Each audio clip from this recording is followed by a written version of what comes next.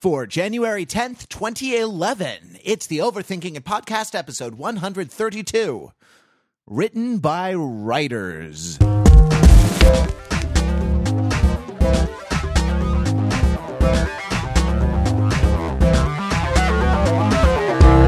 to the Overthinking It Podcast, where we subject the popular culture to a level of scrutiny it probably doesn't deserve. From Los Angeles, I am Matthew Rather, here with the panel to overthink all manner of things, especially the Verizon iPhone. That's right. We are going to devote an entire episode to talking about Apple products and the rumored release of the iPhone 4 on Verizon. You see, there's a lot of problems with the CDMA network. You know, you can't have voice and data going at the same time. And it's a very strange way that, Apple is taking its tactics. I think we should really discuss this in depth for an hour on our podcast because everyone wants to hear about it.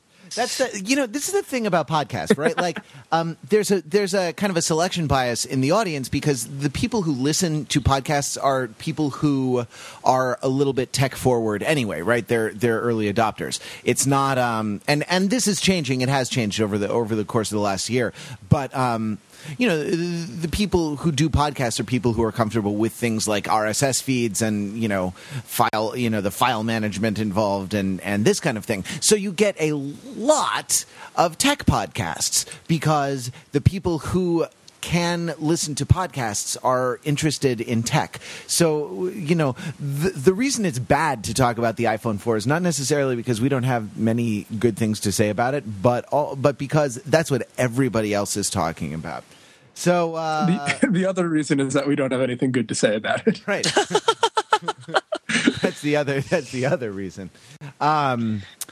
So we'll talk about something else. In our pre-show, Jordan, I think, proposed the idea that many of the films that are like the King's Speech or Black Swan, or The Black Swan. No, just Black Swan, isn't it?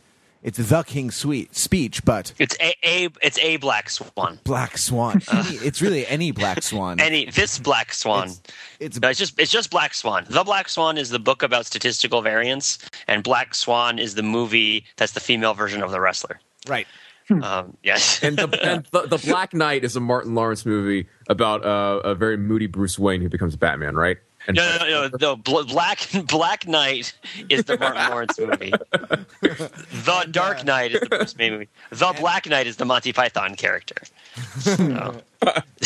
And Count Blackula is It's just Blackula. It's not Count Blackula. It's just Blackula, and it's Count Chocula, not the Count Chocula. The Black Knight is also a 1954 movie starring Alan Ladd as a blacksmith who is in love with a princess and tries to become a knight. The Black Knight is also a chess piece. Is two chess pieces, I suppose. Right. Well, then in case it's not appropriate, because it should be a Black Knight, not one of two Black Knights. I think that we are hitting the nail on the head in terms of talking about the issues of the day that our podcast listeners want to hear about. Absolutely. The use of articles in the names of various unrelated things that share one or maybe two words in their names. So, awesome. Many of these films seem to be a metaphor for the creative process. So, except for True Grit, which Fenzel argues is not a metaphor for the creative process, but he will he'll fill us in on that when it's his turn. So question for the panel tonight. Opening question: give a metaphor for the creative process. Yeah, Pete Fenzel, coming in from the Boston area. What's going on? Awesome. Hey, everybody. So I thought about this, and I'd say that the creative process is like, and of course similes are subsets of metaphors, is like assisting in the birth of a calf, because there's this. Is that not a creative process in itself? Well, yeah, but when we say the creative process, like, qua the creative process, we're again, we talk about the versus not the. The creative process is actually referring to a far less creative process than the actual creation of life. We're referring to like making movies or like making songs or drawing pictures or some sort of, artistic creativity, right? Like the creative process is not when I like eat too many Twinkies and I increase the size of like my adipose tissue. Like that is not a creative process. It is a creative process. It is not the creative process, though it is delicious. No, so the creative process is like assisting in the birth of a calf, because it's something that the only thing that you know about it to start out with is that it's supposed to happen without your intervention. Right? Like, you're not supposed to have anything to do with it. It's supposed to just happen and be okay. But then for some reason, because of grave danger, or because you've been pulled into it by somebody who knows what they're doing more than you do, or because it just happens to be necessary, you get involved in this thing that's happening, where this beast that you're at one point supposed to be somewhat familiar with, but appears as a sort of amorphous shape, like clad in bloody tissues and membranes, like surging underneath like a scary aperture into which you dare not look, but must look and must reach your hands. This thing like is struggling out into the world, and you have to do an intermittent series of sort of checking to make sure everything is okay, all right, and then sort of like letting it happen, right, and then sort of like violently cutting through a series of membranes in the correct order, so that it can walk forward into the world. And then once it gets out, it can walk on its own automatically already, and will never remember you or know who you are. And will take on a life of its own, and your primary consideration becomes dealing with the aftershocks and consequences of the thing that gave birth to this thing, and making sure that the act was not so tiring, exhausting, or off-putting that you like collapse and bleed out, and or like become a broken alcoholic talking about your first novel all the time. And so that's how the creative process. If all goes well, eventually you get enough hamburgers to eat for a year. Exactly. And the end result is, of course, like get more cheese, which is really what we should all be going for. Definitely. But yeah, much more the birth of a calf than the birth of a human. The birth of a human is a much more sort of like comfortable thing. Right? I mean, we're all uncomfortable with it to one degree or another. But like, a man who will never go through childbirth. Yeah, exactly. Well, I mean, I think that I'm creating even a yet another barrier between myself and where the actual creativity takes place, right? Like, I'm not even the person primarily conducting the calf birth in this thing. Like, you just sort of blunder into it and see that it's happening, and then have to like work diligently to make sure it doesn't become a horrible screw up. Because the other thing about it is that if calf birth doesn't happen over a certain period of time, like the cow is very likely to die, or the calf is very likely to die as well, because the umbilical cord of a cow is not long or flexible enough to extend to the calf, like after the calf has come out of the calf vagina or the cow vagina. It's like if the calf takes too long to come out, the umbilical cord strains and the calf dies, and there might be a hemorrhage and the cow would die as well. So that's something that needs to happen right now when it needs to happen. Is that serious? Yeah, you think I didn't Google calf births before I started talking? I totally Googled calf births. I was like, you know an astonishing amount about the birthing of calves. I was reading frantically as soon as we came up with the question, because I want to communicate only the most up-to-date research that you can find from a Google search to our listeners. Yes, definitely. Without going to Google Scholar, that you can find from a Google web search. Right. In the Journal of Calf Birthing, which of course you need to be behind a institutional firewall to get like more than just an abstract. Yeah, I would quote my high school quiz bowl teacher or coach who said that the good teams know the answers, but the great teams know the questions. Like in this day and age of Google, the challenge of intelligence is not to know the facts, but to know what to search for, like know what to ask. So there you go. So I was like, I'm going to ask about calf births. Boom. Oh, and if you wanted me to say something about True Grit, I'll just quickly say that True Grit is driven by this very single-minded pursuit of this thing that like has a very deeply personal, metaphysical, moral necessity. Like, I must do this specific thing, and I must do it in this way. It needs to happen in this way.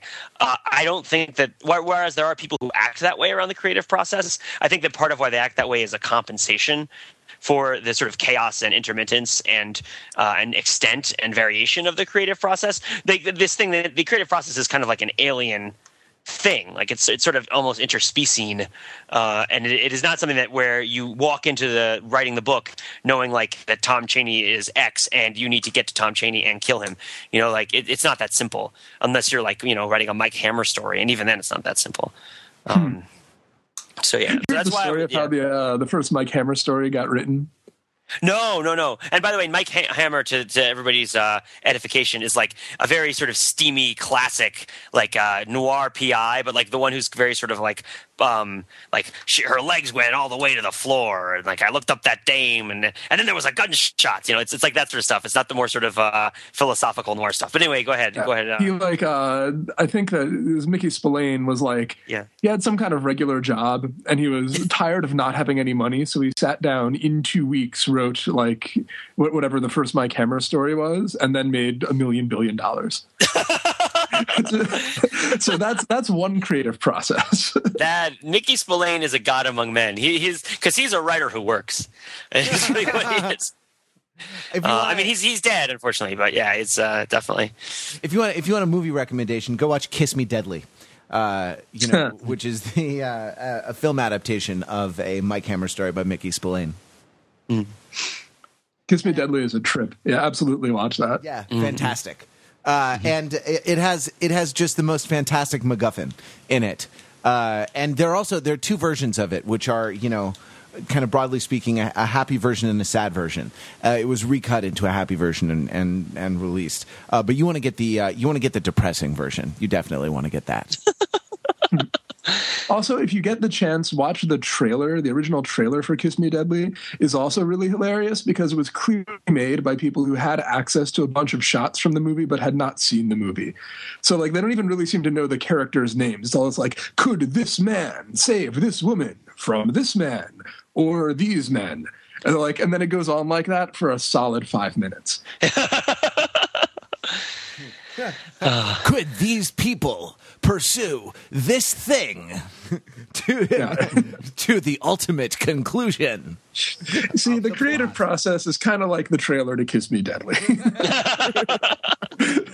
It's not your turn yet. Hold on. Next is Mark Lee from Brooklyn's Tony Park Slope neighborhood. All right, so the creative process is kind of like the Verizon iPhone, in which no, it's nothing like the Verizon iPhone at all.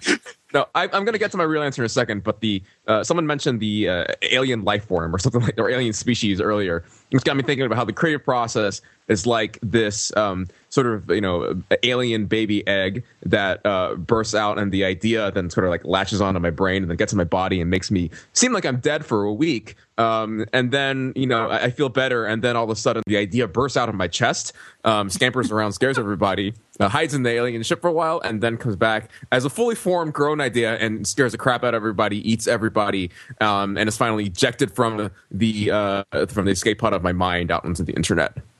That's one way of how you can see the creative process. And sometimes I do feel like my articles are planted into my brain by hostile extraterrestrial species. But what I'm actually going to say is something a little bit better, more not as bizarre as that. So creative process, I think of this. I think of it's very difficult to start, and so sort of the initial creation of a product is done, under conditions of severe adversity and long odds. When it becomes successful, it challenges the status quo, it breaks the mold, and it becomes even more successful. It becomes the status quo itself.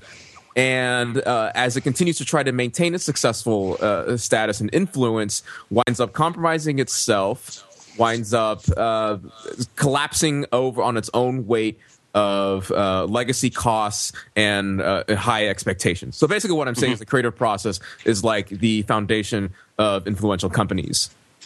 No, I was sure that you were going with the creative process is like the Terminator franchise. Well, that is a creative process, right? That is, the actual sort of like what I'm really speaking about is the establishment of these franchises, right? These creative properties that sort of reach great heights and then collapse. We'll think about what we thought was going to be General Motors, right? A small upstart influential company rises to great prominence and seemed like it was going to collapse under the weight of its legacy costs up until a few years ago when it was miraculously bailed out by the government and somehow was able to turn itself around. But maybe a better example of this is Apple Computer, right? Started in the garage under great adversity, attained great success, did sort of, collapse under great expectations, maybe not legacy costs, but definitely great expectations, was able to turn itself around too. So that in some ways is also a good metaphor for the creative process for rebooting yourself, right? No pun intended with the, computer usage there. Basically, well, so what I'm saying here is like creating companies is like creating creative products there. That's not much of a stretch there, but that's the best I got. Well, that and an alien coming out of my chest and escaping onto the internet. That sounds oddly sinister. I mean, I guess a lot of creative people talk about feeling as though they don't generate the ideas, as though the ideas come from somewhere else, and they're you know, that that they're kind of taking dictation from some source, whether it's God or your own unconscious or Xenu. Xenu or what have you. But but it's usually not so sinister. That makes it sound terrible. Like writing a post on overthinking it, or shredding in an awesome guitar solo, or I don't know, writing a short story or something like that. Like it is very destructive to you, and that's a that's a 19th century sort of romantic idea. That's like a Lord Byron idea, and I don't know. That's sinister. Yeah, it is. Well, so, okay. So I was obviously mostly joking. You should write less on overthinking it if it really takes such a toll on you. Give yourself time to recover between posts. So I'm obviously joking, like mostly joking about this alien, this alien metaphor about there being a creative process. But what you're touching on, Matt, there, this idea of sort of being possessed by another spirit that's not quite yourself. I think there is actually there is a lot of truth behind that, or at least I feel that certainly, especially when, as you so put it, shredding a guitar solo. You're sort of taken over by a spirit which is not quite your own. Sure, and that spirit is probably made up of a lot of things, right? Like cocaine, alcohol, Randy Rhoads, dead ghost. Fun fact, by the way, Randy Rhoads, the Shredtastic former lead guitarist for Ozzy Osbourne, who played on Crazy Train, died the morning of March 19th, 1982, a few hours before I was born. Coincidence? I think not. It's like the Dalai Lama, It's exactly like the Dalai Lama. Right when one dies, the next is reincarnated. All right, Stokes. Okay, now it's your turn, Jordan. You can go now. Yeah. So I don't really have any opinions about this on my own. There are two people smarter than I that I'd like to sort of, well, I'm going to quote one of them and just sort of explain the other one because it was an extended metaphor. The composer Benjamin Britten has a quote about composition where he says, "Composing is like driving down a foggy road towards a house. Slowly you see more details of the house, the color of the slates and bricks, the shape of the windows. The notes are the bricks and the mortar of the house." And then the other is the writer Annie Dillard has a great book called The Writing Life, which I recommend to everyone who's ever tried to do anything creative. It's deeply depressing, where she gives this metaphor that the creative process is like if you see a stunt pilot doing flips and loops and barrel rolls and whatnot, that looks really kind of awesome. Being in the plane while that's going on has nothing to do with the experience of watching it. Rather, you're just kind of like smashed against your seat by the G-forces. And it's like a deeply, deeply miserable experience. You black out because like the blood has been forced away from your optic nerve. And like you're unable to see. And that's what the creative process is, at least to her. Now, I don't find it as unpleasant as that, but I think both of these kind of get at, which is what was kind of going through my mind that made me think about the stuff beforehand in the pre-show interval, is that the creative process is very, very little like art. And to look at the movies that have been coming out, like, I mean, Black Swan being kind of the big example probably, would have you think that the creative process is a lot like art. That it's kind of overwhelming in the same way that art is overwhelming. And it's not really true, at least for me. The creative process is overwhelming, but in a much, much more boring and tedious and kind of annoying way than the finished product can be overwhelming. Yeah, I always tell people, make the distinction among writers who like writing and writers who like having written, right? Because it's such a totally different experience and fondness. Writers who like, having written are great because they talk about all their ideas for their screenplays and all their cool stuff that they're going to do. And writers who write are not as cool because they're moping around about how they haven't gotten enough work done, and or they're not hanging out because they're working, or they're all sleep deprived, or they drink too heavily. or they're awesome, like us. We're the best.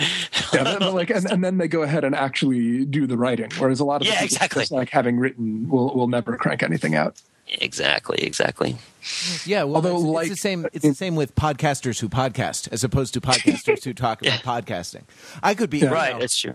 I could be at a house party watching The Cape with a bunch of friends right now. I'm just saying. You could be at The Cape watching House Party with a bunch of friends right now.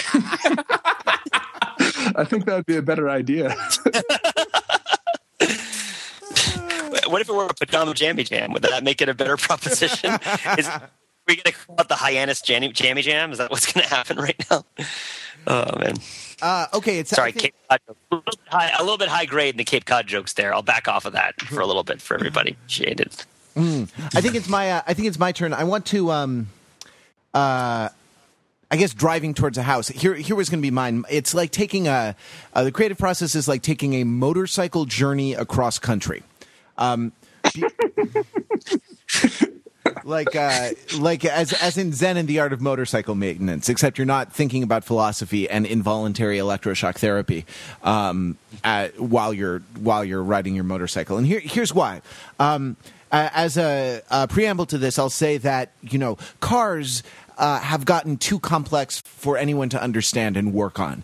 Even when you take a late model car into the shop, they hook it up to a computer, and the computer tells them what service it needs or diagnoses what's wrong with it and things like this. The engines aren't even engines anymore. They're remarkable computer controlled locomotion generating devices. But motorcycles are still pretty easy, and people can tinker with them more. They're like old cars. They don't have all that computer controlled stuff in it. So if you were going to take a motorcycle cross country trip, you'd have to have some tools with you, right? And like be able to maintain the chain if it breaks or something like that, or all kinds of stuff. Are the tools a metaphor for a writing staff? Sing. Sorry, I interrupted. Continue. Yeah. Except we're not really like a wrench or we're not like a socket set or something. We are an inclined plane, Mark, the simplest of all tools. Because I was talking about the being dicks. Oh. Right. So when you're on your motorcycle journey, not only do you have to keep in mind where you're going, where you think you're going, detours along the way, where you are, your progress towards your eventual goal. Not only do you have to keep all of that in mind and be constantly revising your ideas, it's you also have to be paying attention to your bike, right? That is to say, you have to be constantly fine-tuning your process, your means whereby, as you do what you're doing. And so the creative process, I think, always involves a kind of self-consciousness about itself as it goes on. The bad thing happens when you think that this is a good topic for art, because it's really not. Like your own creative difficulties as you're trying to write a story about normal people are not really all that interesting, right? All that narcissism. I mean, I realize I'm coming back to an old hobby horse of mine, which is that James Joyce ruined everything. But right, but you are not really the most interesting topic that you can write about, and your creative difficulties or the vicissitudes of your process are not, maybe you can make something moderately interesting out of them, but I guarantee it that that's not the most interesting thing that that you can make about people or about the world or about something out there. In experience rather than something at your desk. So while the creative process, I think, should involve a certain amount of navel gazing, the work you ultimately produce probably shouldn't. If it's not going to be pointlessly narcissistic and self-involved. I wanted a couple things. I first want to say that when you first said the creative process is like riding a motorcycle cross country, I was like, yep, because everyone you meet either wants to sell you coffee, get a ride, or is a prostitute. Hey, baby, gas, grass, or ass. No one rides for free. I know that was taught at all of the writing seminars in school. Definitely. And the second thing is that while I do agree with you somewhat in that I wouldn't want to set out necessarily to write something about writing. It's going to sneak in there regardless.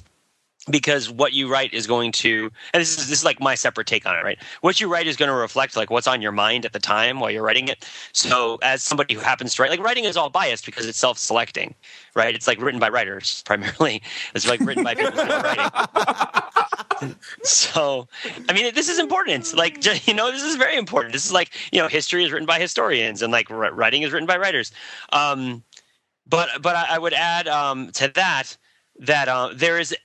there is just as much danger to a positive outcome from you if you are seeking out to do this thing to be too afraid of being self-indulgent than there is in being too self-indulgent.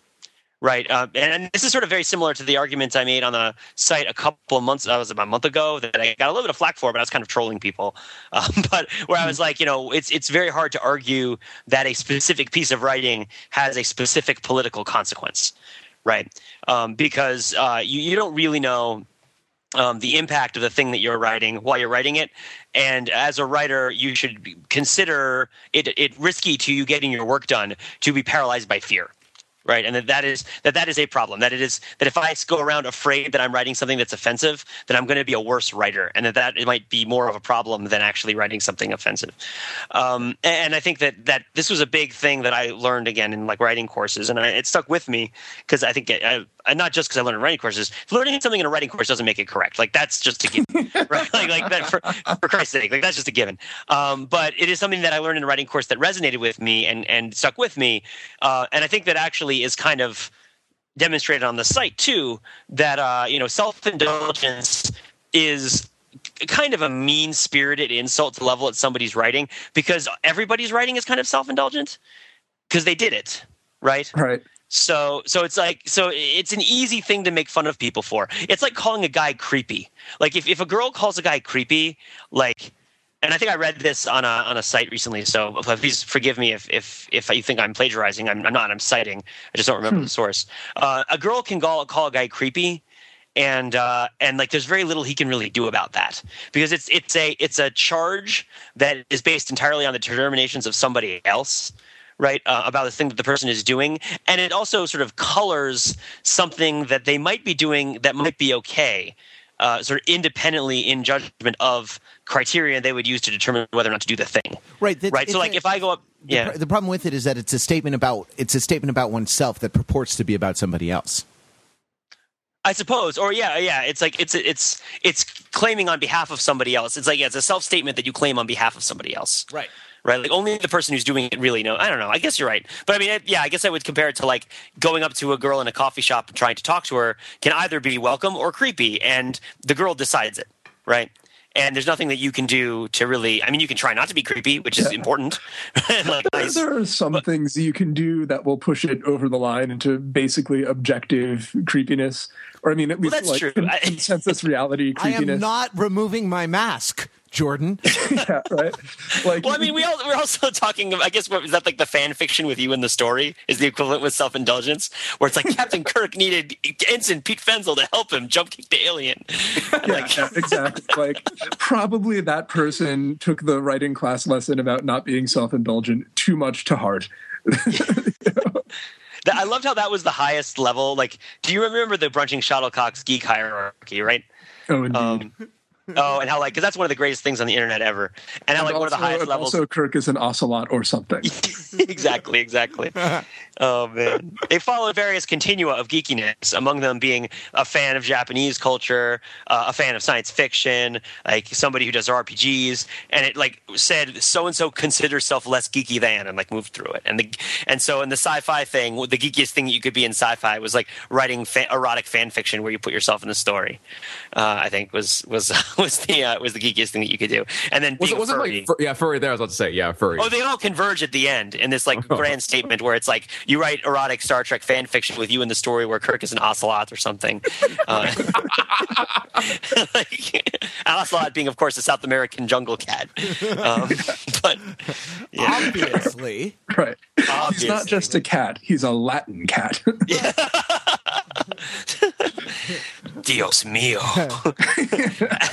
How do you say "make it so" #1 in Spanish? That's a question. That's a question for the listeners. You can. Okay, or for Google Translate, I'll be back later. Yeah. I want to pick up on what Pete's talking about because I think it's so interesting, and I want to go in a lot of I want to go in a lot of directions. You know, there's this line in a poem by Auden, who was, I think in that poem was like eulogizing Yeats. So he was writing about Yeats, and the line that gets quoted often and out of context is "Poetry makes nothing happen." Right. The idea, the lesson that's drawn from this, when it's sort of proof texted, as it were, out of context, is that art lives in this, sealed off, space of entire self-referentiality, and of course that's crap. Poetry makes art makes all kinds of things happen. They're never the things that you intend, though, or the things that you might wish. I don't know. A lot of people write poems or create art to get laid, and some of them do actually. Have you seen Finding Forrester? I love that movie so much. That's the one where like Sean Connery plays J.D. Salinger, but he lives in Harlem, and the black kid playing basketball learns how to write from him. Right. Oh, it's great. You're the man now. Yeah, there's that dog. wonderful thing. It's what? I said, you're the man now, dog. Well, there's the one where it's like they ask him why he won't do a public reading of his work, right? And he's like, you know why people do readings? To get laid. And of course, the kid then does a reading of his work to try to get Anna Paquin, who's the prep school girl in that movie, to get with him, which is always cute. But she runs off with a vampire, and thus endeth the lesson. Right. Right. The kingdom of creativity is like to a man who gave a poetry reading to get laid by Anna Paquin. I'm just imagining going in to hear J.D. Salinger talk about writing and having him be like, look, it's all a waste of time because in fact chicks want vampires now, not writers anymore. So if J.D. Salinger were a vampire and he actually weren't dead, but he was stalking the night, drinking on the blood of the living, I feel like that's a book that needs to be written so that people will buy it. Not so that it will be good. What would you call it? Like the I don't know, something in the rye. I don't know, the catcher in the dark. I don't know. Hey, anybody think that we need to do, Matt, do you have something to say about this topic? Something further to say? I sort of did, but now I... Okay, well, if you do, let me say to you, hacerlo así, el número uno. Participar. Just age according to Google Translate. Well, I thought you were trying to segue a little bit before. So, look, the big thing in the news this week, at the moment, as we record this, is the Verizon iPhone. Sorry, I don't mean to just continue, Matt. No, no. You don't mean to trivialize either thing by making a joke. It's just that we're kind of we've determined that we're going to kind of wade into some territory that's very uncomfortable for us, both for a lot of reasons. And so the big news right now is this terrible shooting in Arizona, where in Tucson, Arizona, where. I guess Gabrielle Giffords, who is a U.S. representative, was targeted, and a whole bunch of people were tragically killed, including a child, which is unbearably sad. I'm actually not sure it's right to say tragically killed. They were horribly killed. No. You know what I mean? It's not. No. What? Oh yeah. I was going to say, Joyce talks about this. I know you hate Joyce. But there's a great passage in Portrait of the Artist as a Young Man where he talks about this, right? I think, or maybe it's a different work of his where he talks about like a young girl who's killed in a stagecoach accident, and how it's not a tragedy because tragedies imply that there was a purpose, that she was somehow involved in this purpose. You know what I mean? Like there was some sort of meaningful choice that was made that brought to this kind of circumstance. Sure. And that it is not tragedy. You know, it is a catastrophe. It is horrible, but it is not a tragedy because tragedy makes it seem as though it is this sort of like sad fact of her life that this had to have happened because of something that she did or something that she thought or some quality that she had. And for this 9-year-old girl, this was not the case. It's not formally like semantically tragic because she was just in the wrong place at the wrong time. And that's just it, right? So, and it's very, very sad. It's just like for purists of the use of the word, who want to make sure that we don't sort of lose precision of language in describing these things in our effort to make them seem adequately serious, because they are, whether we say they are or not. That tragic is not the best word for it, I think. So these people were horribly killed. You know, like right. It's terrible, and it's on everybody's mind. And so we want to talk about it, but we want to talk about it without talking about it. In a way, right? Like, here's what we don't want to talk about. We don't want to talk about the inflamed political rhetoric that has kind of sprung up around this thing, and we certainly don't want to throw gasoline on that fire. Right. But like, we don't see a point in it. We think it would actually be kind of destructive and not helpful at all.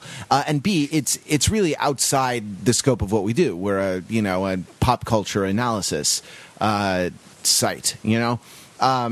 We also don't want to speculate on criminality or motives or anything like this. But what we want to talk about is the culture a little bit. Like so if what we're doing seems to be an exercise in question begging because we're not kind of going to the places that obviously we ought to go. Well, we're doing that very intentionally, and and so we're sorry if we don't mean it to be frustrating. It may be frustrating, but we're all going to have to live with that, I guess, because we want to focus in on a specific sort of subset of issues around that a consideration of this horrible event might give rise to.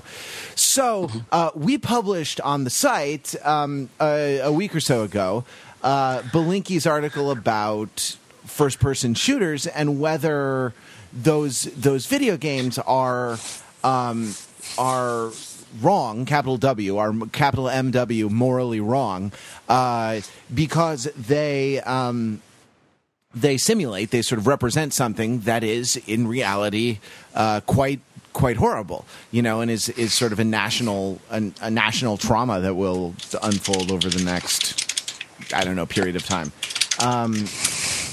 Is there some connection to be made? I mean, I've talked enough for now. Well, the connection to the panel.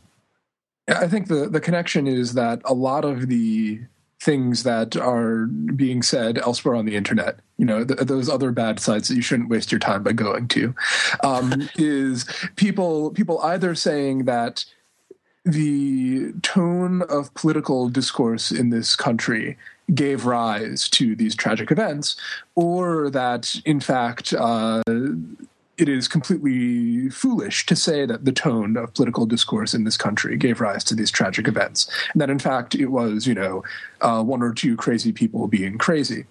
Kind of the broader question might just be, to what extent are things that people say, can they be judged for events that happen in the world that seem to have some similarity to those things that people say?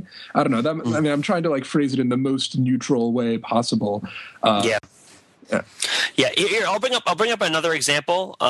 Because I'm glad we're talking about this because I think my sister contacted me about the post, right? She sent me a message saying, wasn't this post about first-person shooters awkwardly timed because it ended up being up on the site when this horrible thing happened? And it sort of discusses this sort of violence in society. And I thought about it. I'm like, it is awkward. Your reaction is like that's uncomfortable, but it's also appropriate, right? The example that I've written about on overthinking it recently that I want to point to is right around when the Virginia Tech shooting happened, and Saturday Night Live had done this sketch about people shooting each other to the tune of the Imogen Heap song "Hide and Seek," right? And it was this sort of Dada-esque comedy sketch about like people doing these over-the-top stylized shootings in the style of the OC. It was a parody of the OC, right? It was a parody of the OC. So, and obviously it's not taking gun violence seriously. Like it is also sort of parodying the OC, not really taking gun violence seriously, but like its relationship with gun violence is like not a serious relationship. When the Virginia Tech shooting happened, NBC like pulled it from everywhere and was like, we don't want this sketch out there. They never put it up on their website. It's been purged. They purged it from YouTube as much as they could to get the video that I showed. I'm sure you can find it some places. I mean, I'm not the best searcher in the world as much as I can find about cows being born. But to get the video that I put up in the post, I had to go to some like Spanish video site or something, right? Engage, participar. Yeah. But like this is an even more clear example where the Saturday Night Live sketch about people shooting each other has nothing to do with the Virginia Tech shooting. But the association like makes people feel like they're being guilty or inappropriate.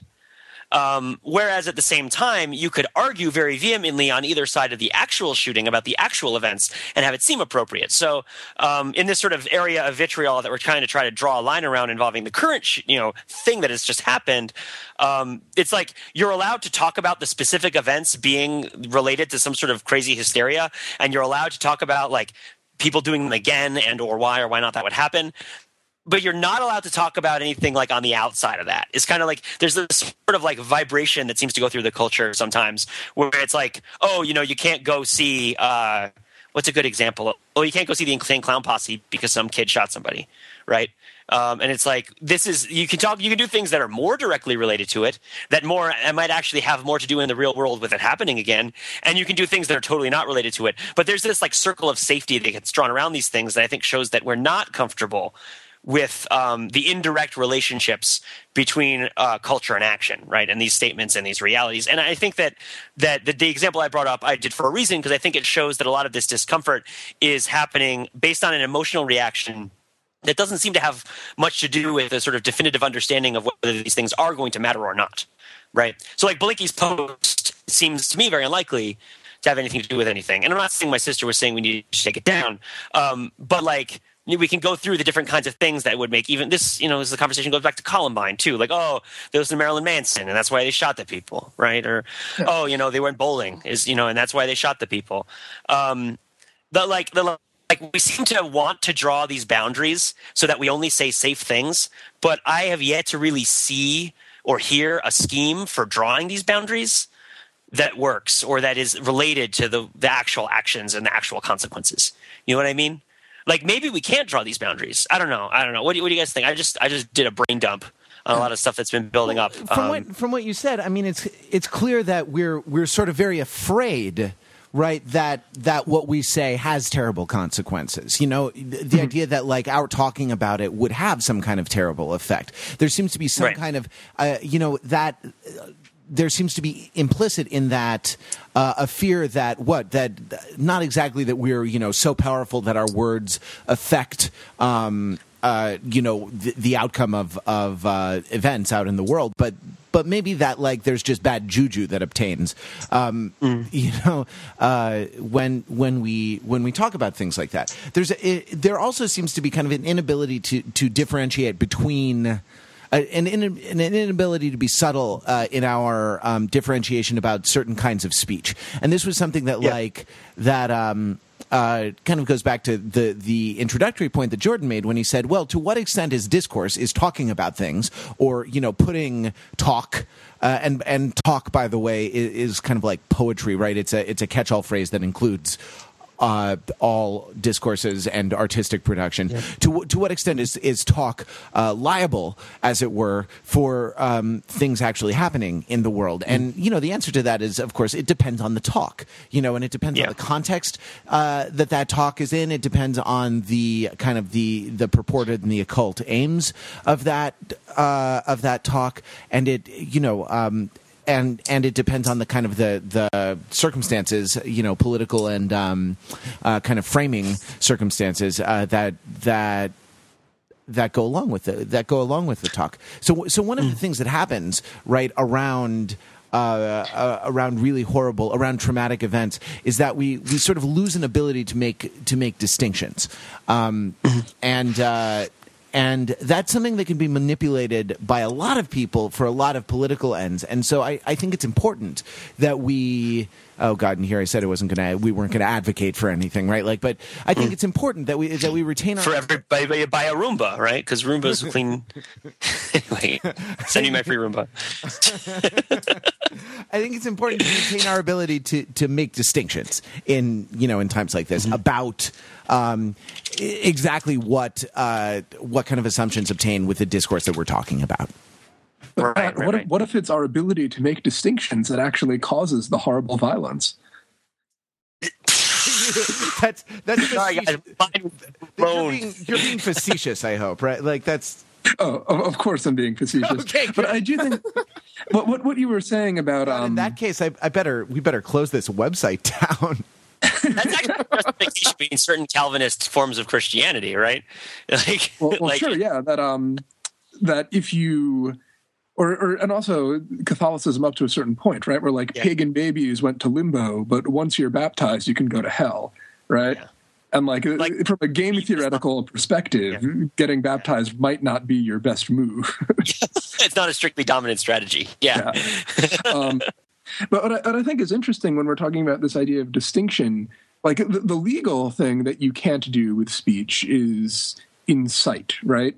Like you can't say, I would like people to break into Pete Fenzel's house and steal his root beer, right? They better not try that. I have rights, Second Amendment rights to bear root beer. But the thing is, I could advocate that on our website, and I highly doubt that anything would happen, right?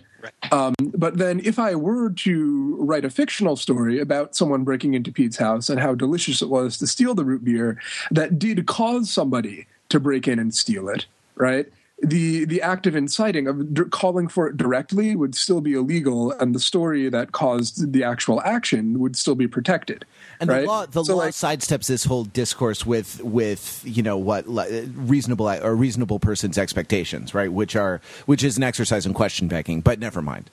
Yeah, but that you have. There are sort of two things that are different about those, right? There's one of them has a causal relationship to the crime, and one of them is just a property of the speech that is there whether the crime is committed or not, And currently the legal setup in this nation is that it's the property of the speech that determines whether it's legal or illegal. The causal relationship is something else. And it doesn't seem to me that there's a one-to-one relationship to those, although certainly I think that for the most part we can say that direct inciting is probably more likely to have an actual real-world consequence than telling a story in a really vivid way. But I'm not sure about that again. I mean, I would add that the legal side of this is probably really complicated, and I'm sure that there are I know there are lawyers who listen to our podcast who will be correcting me 80 times about all the little things that might not be right. But I mean, I think this is important to say. I think it's also important to note that, of course, legal and right aren't the same thing, and it's tricky to justify your morals based on the laws. But I think that is an important framework to start from, right? It's an important place to start with. And whether it happens to formally be legal in a given state or not doesn't change whether it's right or not. But I will say that I find, I was going to say, absolutely. I mean, I'm not making a claim as to whether that's right or wrong. I'm just saying that the law ought to protect the things that are right and punish the things that are wrong, right? So this is what the law does. Does that actually make sense? Or is that sort of a blind spot in the law somehow? Yeah. I think the biggest blind spot in the law that this shows is a big blind spot around moral luck, which I think is just sort of required in these kinds of frameworks, right? In the kind of legal framework that we have where people commit crimes and are punished for them. Because a lot of the time, people have every intention of committing a crime and they just don't do it, right? Or it doesn't happen, or they have no intention of committing crime. And so the actual real-world consequences of an intention are punished even independently of us. I mean, there are legal considerations of intent. Obviously, they do color things; they're important. But two people can want to do the very same thing and end up with wildly different things actually happening, and it would be infeasible for a legal system to exist that took all of the different variables that made that possible into account, right? And as such, like, we owe it to ourselves to not just strictly use things based on law, but I mean, also I think we owe it to ourselves to understand that this is a pretty serious limitation in what the law can do. Because I mean, that's a good question. Like, if I go around, say that I'm really masochistic and I write these stories myself under a pseudonym, like where it's like break into Fenzel's house. So what happens if somebody break into Fenzel's house 2, beach party at the Cape? Dude, Break into Fenzel's Party House 2 is a great movie, and you should all watch it. I'm filming it next week. It's going to be awesome. But this is also, what this also reminds me of is that a lot of this discussion reminds me of like sex crime stuff, because sex crime stuff is another clear example where the legal and the moral and the hysterical all kind of combine and fail to combine in like horrifying ways.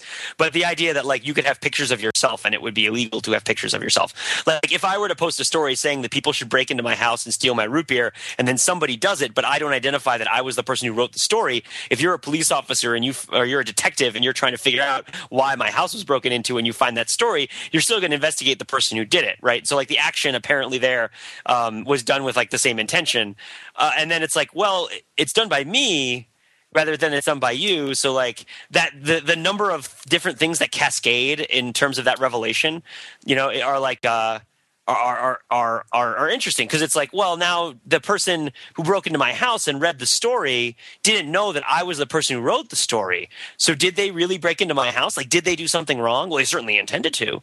But if I'm the one who told them that it was okay, can they still do it? Like, what kind of consent can I sign off on? And what if I do it like indirectly through a cultural mechanism rather than like directly through like a written note? You know what I mean?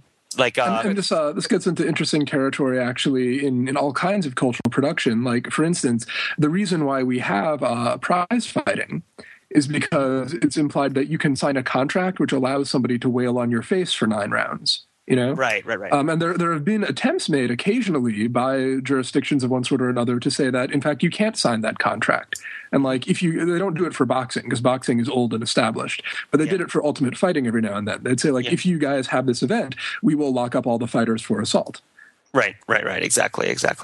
Which is an interesting proposition. I mean, I think that it's something that people who make culture have to take seriously. As somebody who likes to write things, I prefer to have strong protections against speech. Or against speech, so people don't talk to me while I'm working, because for Christ's sake, I'm busy. But no, for protections of speech. Wow, that would have been an unfortunate typo in the Bill of Rights right there. Yeah. There shall be establishment of a religion. What? Oh, crap. Yeah. Like, do you realize how expensive it is to move the lithographic type? Like, this is very expensive. You've all heard about the Adulterer's Bible, right?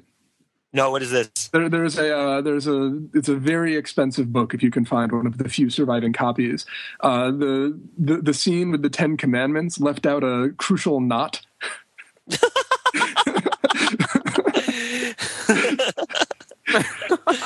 That's nice. That's real nice. That's excellent. You want to like this stamp with the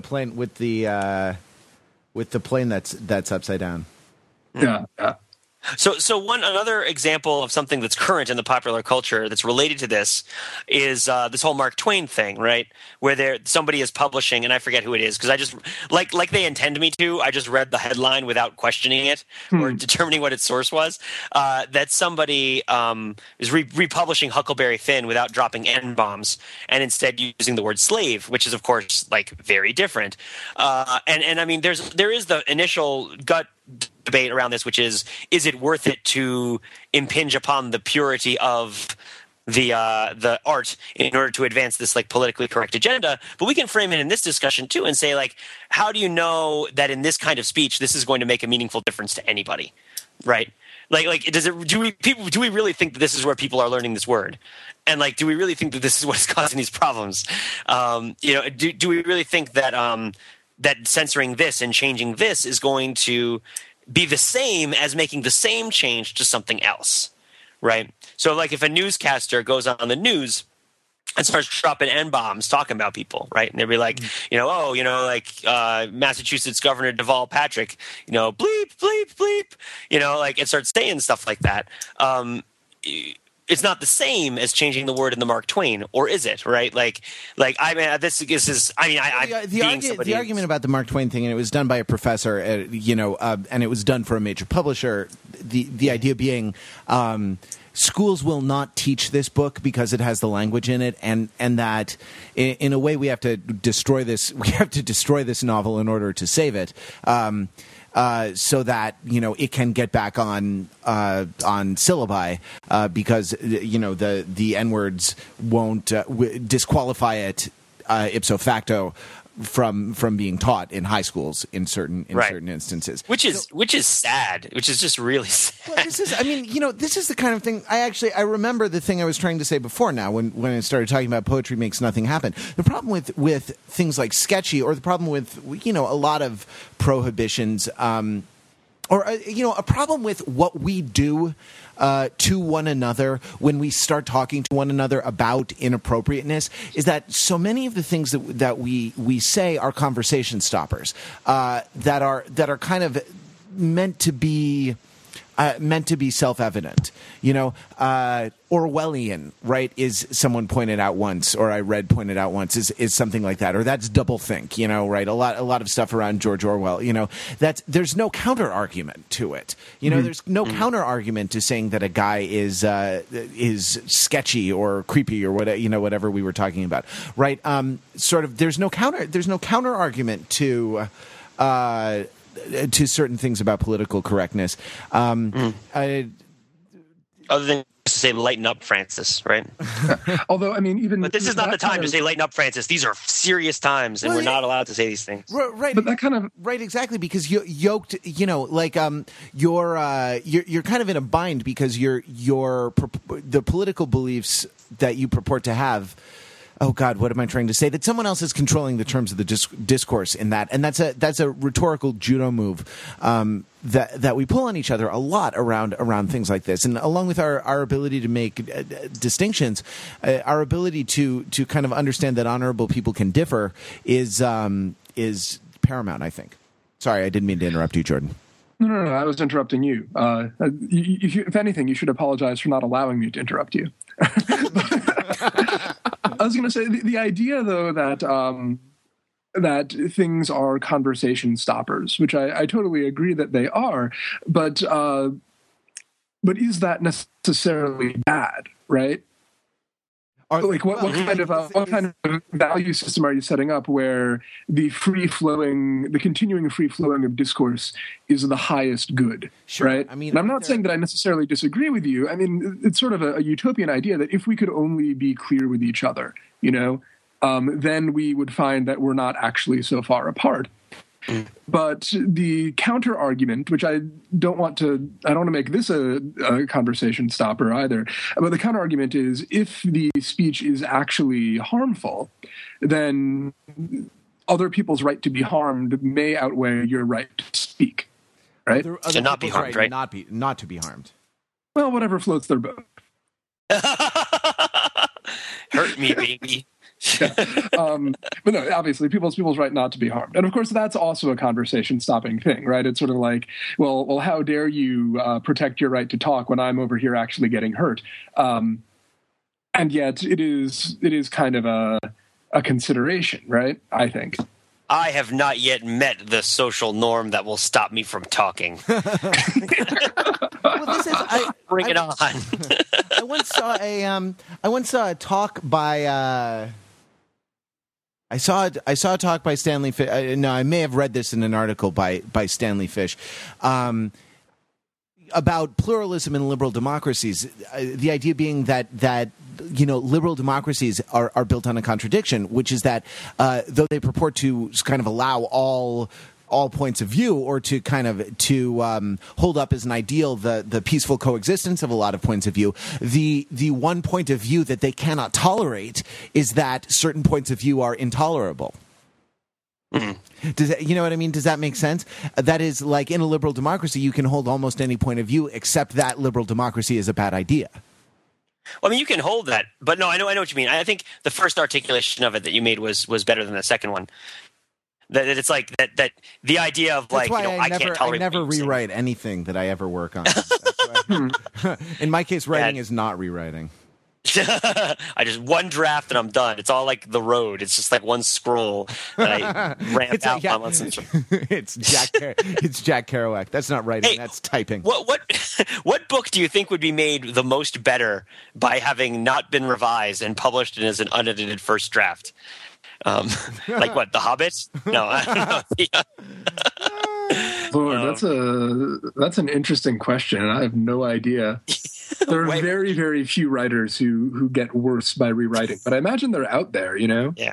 I mean, I'm assuming that in a lot of them, this would be like a crazy surrealistic exercise because there would be sections that would just be blank, be like, fill this in later. And then there would be sections like, this doesn't matter. There'd be whole chapters that didn't fit in and all that other stuff. I mean, I think that Jordan, I think that like, I don't know where on the seriousness continuum you were when you said that, but I think that what you're saying, deserves to be taken seriously. You know what I mean? What if, absolutely free speech or even free without hurting anyone? What if that's not absolutely a moral good? It seems to be a political good because it turns out in practice that the situations in which it's not protected turn into bad situations pretty quickly. But because of the question of who decides. But what I mean? What if like the free flowing exchange of points of view is in fact not the best way that we can live? And I think that there's probably a very good case to be made for it. Like I have thought about this a bit, and I think that it probably is. But I don't think that most people who make that argument on the internet, especially, have really thought it through that much. I think that it's sort of like what a couple of people were saying earlier, that writing tends to be written by writers. Mm-hmm. Discourse tends to be created by people who value discourse and value their ability to create discourse. So it's almost literally unthinkable for somebody who's going into this kind of debate saying like, well, okay, let's look at these questions and discuss them and see if we can come to an answer. Not someone who's coming in with their ideology already kind of staked out and saying like, I'm going to fight this and win, but rather let's sort of talk this out and see where we're going. The idea that might be a bad way to go about any questions at all is very, very difficult for me to even wrap my head around, to even like formulate a defense for. And yet I don't have any, because I haven't been able to formulate anything about it, I certainly don't have any strong evidence supporting it, right? Mm-hmm. Well, are there? I mean, certain things are conversation stoppers. The question, to formulate the question in one particular way, it's like, are there conversations that ought to be stopped? Right. I mean, one thing I would add is that this one. Zing. It probably doesn't deserve. No, not No, what I would say is that I would step back to something I said earlier, which is that this is another situation where on the other side of the event, we need to consider that the right and the legal are not the same. That even if we determine that certain things ought not to be said or certain conversations ought not to take place, that does not necessarily follow that legal authority is the authority that we should use to make this happen, right? Because there might be further detriment. I mean, I think the reason that the government protects free speech is not because we think that free speech is a universal public good that the government is promoting. We protect free speech because we don't trust the government's ability to make reasonable decisions about the regulation of speech. Right, which is to say, we don't trust our own ability to make reasonable decisions. No, the government's. I don't mean our own. I mean we don't trust a representative government, and this is a very specific thing. The Bill of Rights is put into place when the Constitution was approved because it increased the power of the centralized government of a federated country over the Articles of Confederation. Right. So the idea is that in this kind of system, the majority of the population of the country has greater political power than it does under the more broadly federated system or the more broadly devolved system, right? And that we don't trust that majority. Did you mean the Constitution as opposed to the Articles of Confederation, rather than the Bill of Rights as opposed to the Articles of Confederation? Well, the Bill of Rights the Constitution is the expansion of federal power from the Articles of Confederation. The Bill of Rights essentially is like very specifically delineating restrictions on that federal power, right? Well, what I mean is make no law doing blah blah blah. The Bill of Rights is a constraint on the Constitution that was placed there in acknowledgement of the fact that the Constitution expanded the powers of the federal government.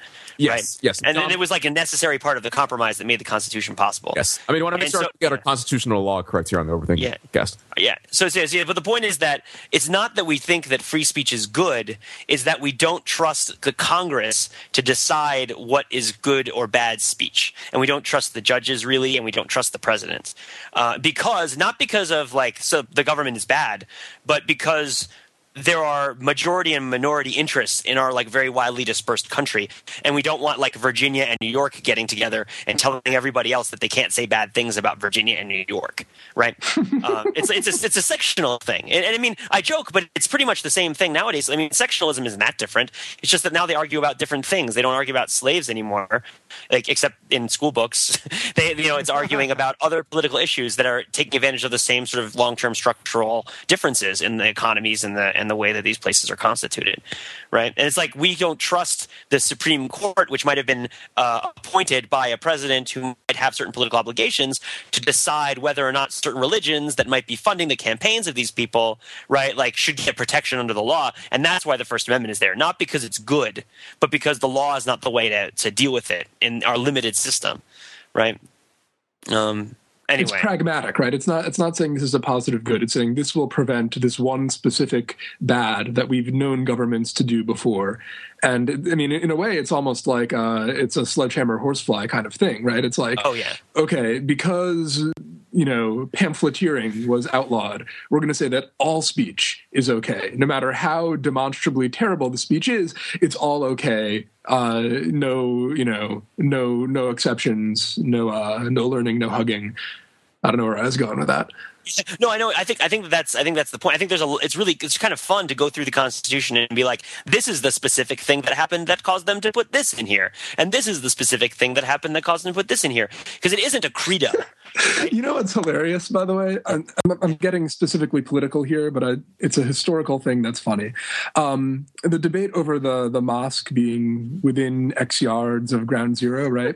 Islamic Community Center. I mean, the specific reason why there's the Establishment Clause about not saying one religion over another is because in England prior to the Revolutionary War, there was a period when Puritans weren't allowed to build their churches within X yards of any Catholic church or any established Anglican church. The Puritans couldn't build their churches within there, so they had to go outside of the city limits to do it, and people were annoyed by that.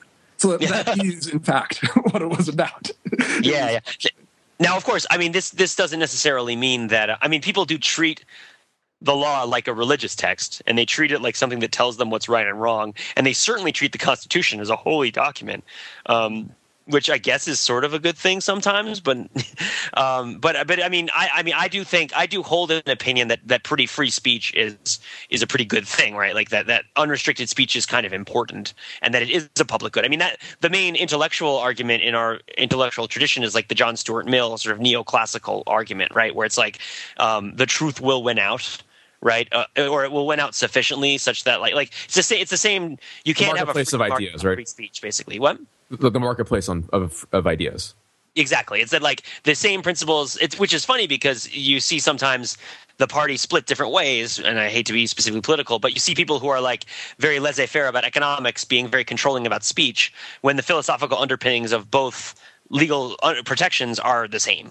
Right, where it's we should have a marketplace for ideas, and the same reason we have a free market, because we have implicit trust in people to make these choices in a better way than a directed system can, right? Which is why you should buy or not buy Code of Duty Black Ops. I'm not sure exactly how that all shakes out. Yeah. All this to say is that my brilliant idea for a farcical John Wilkes Booth first-person shooter is probably not a good idea to go ahead with. I played the demo first mission of that, Mark, and I'm really curious how you're going to follow it up. I don't really know what the other. I like the stealth mode. Like that's cool when you're sneaking through the rafters of the theater. But like, cause it's like solid, it's a little bit of Metal Gear Solid, but with handlebar mustaches, which make everything better. But then like after that, it's like, I don't know, man. Well, then you have to fight the octopus, right? No, seriously, like as a, resulting from the discussion in the comments about Blinky's article, I had this idea of like doing some Photoshop mock-ups of what a John Wilkes Booth first-person shooter game would look like, and I was going to do it, except this thing happened. So see that would have been unfortunate had your sister written about that. But would it really have been bad? Right? I mean, yes, I can also feel that clenching feeling in my stomach that, wow, it's really awkward that this is on the podcast now. But it's like, is that real? I mean, what is the real causal relationship between political assassinations and ironic 150-year later video game adaptations of previous political assassinations? You know what I mean? And like, what is the knowing or not knowing? How does that affect it? Like not knowing or not knowing the actual causal relationship affect whether, and our main decision is like, eesh. Like that's our big reaction. Our big conclusion. Rightfully so. What? Rightfully so. Rightfully so. Rightfully so. There's a podcast title, Eesh. By the way, before we wrap up, I do want to say that before we started the podcast, we were talking about our desire not to descend into political yapping at each other, and I introduced some of the podcasters to the concept of war garble, which is, of course, a lovely concept. It's this idea that, like, when you get involved in arguments on the internet that are like unsubstantiated or illogical and just like ranting, and there's this famous picture of a dog with its head in a sprinkler, like a high-powered sprinkler, captioned like "war garble," and that agreed. I think that's animal cruelty, and I think it's terrible to point people to that on the internet or to even condone that they look at it. Hey, Matt, I'm having a party. You're invited to it. It's lemon themed. I'll send you a URL.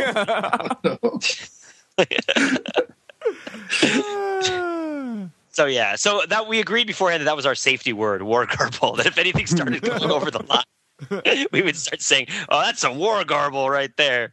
Oh man, nobody has used it though. Nobody has. But I wanted to get it in there because I thought it was amusing, which is what she said. Well, and we always turn these conversations over to our listeners in the comment threads, and we wouldn't want you to be involved in this kind of scenario without knowing the safe word. So now you do. Absolutely. So just link up the picture of the dog. So if you want to join the conversation, you can email us at podcast@overthinkingit.com or call or text 203-285-6401, though we never do a listener feedback episode. So your best bet is probably to go to the comment thread on this episode show notes on the site to join the conversation. Yeah. All right. Well, we're looking forward to you doing that. This is going to be an interesting discussion this week. Thanks to the panelists, thanks to the listeners, and thanks to you. Wait. What site, you ask? Why, don't you know? It's www.overthinkingit.com, where we subject the popular culture, first-person shooters, and the assassination of Abraham Lincoln to a level of scrutiny it probably doesn't deserve. Don't deserve. Those plural.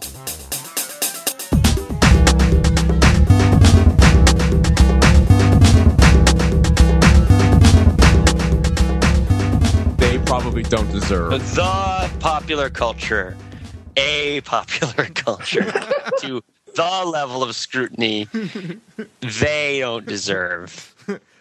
Hey, can I put one last thing in here about the Huck Finn substitution of the N-word for slave? So somebody apparently went back and did the same thing, except replaced the N-word with the word hipster. So here's a little excerpt from that. Jim was monstrous proud about it, and he wouldn't hardly notice the other hipsters. Hipsters would come miles to hear Jim tell about it, and he was more looked up to than any hipster in the country. Strange hipsters would stand with their mouths open and look him all over, saying that he was a wonder. Hipsters is always talking about witches in the dark by the kitchen fire, but whenever one was talking and letting on to know about such things, Jim would happen in and say, what do you know about witches? And that hipster was corked up and had to take a back seat. Wow.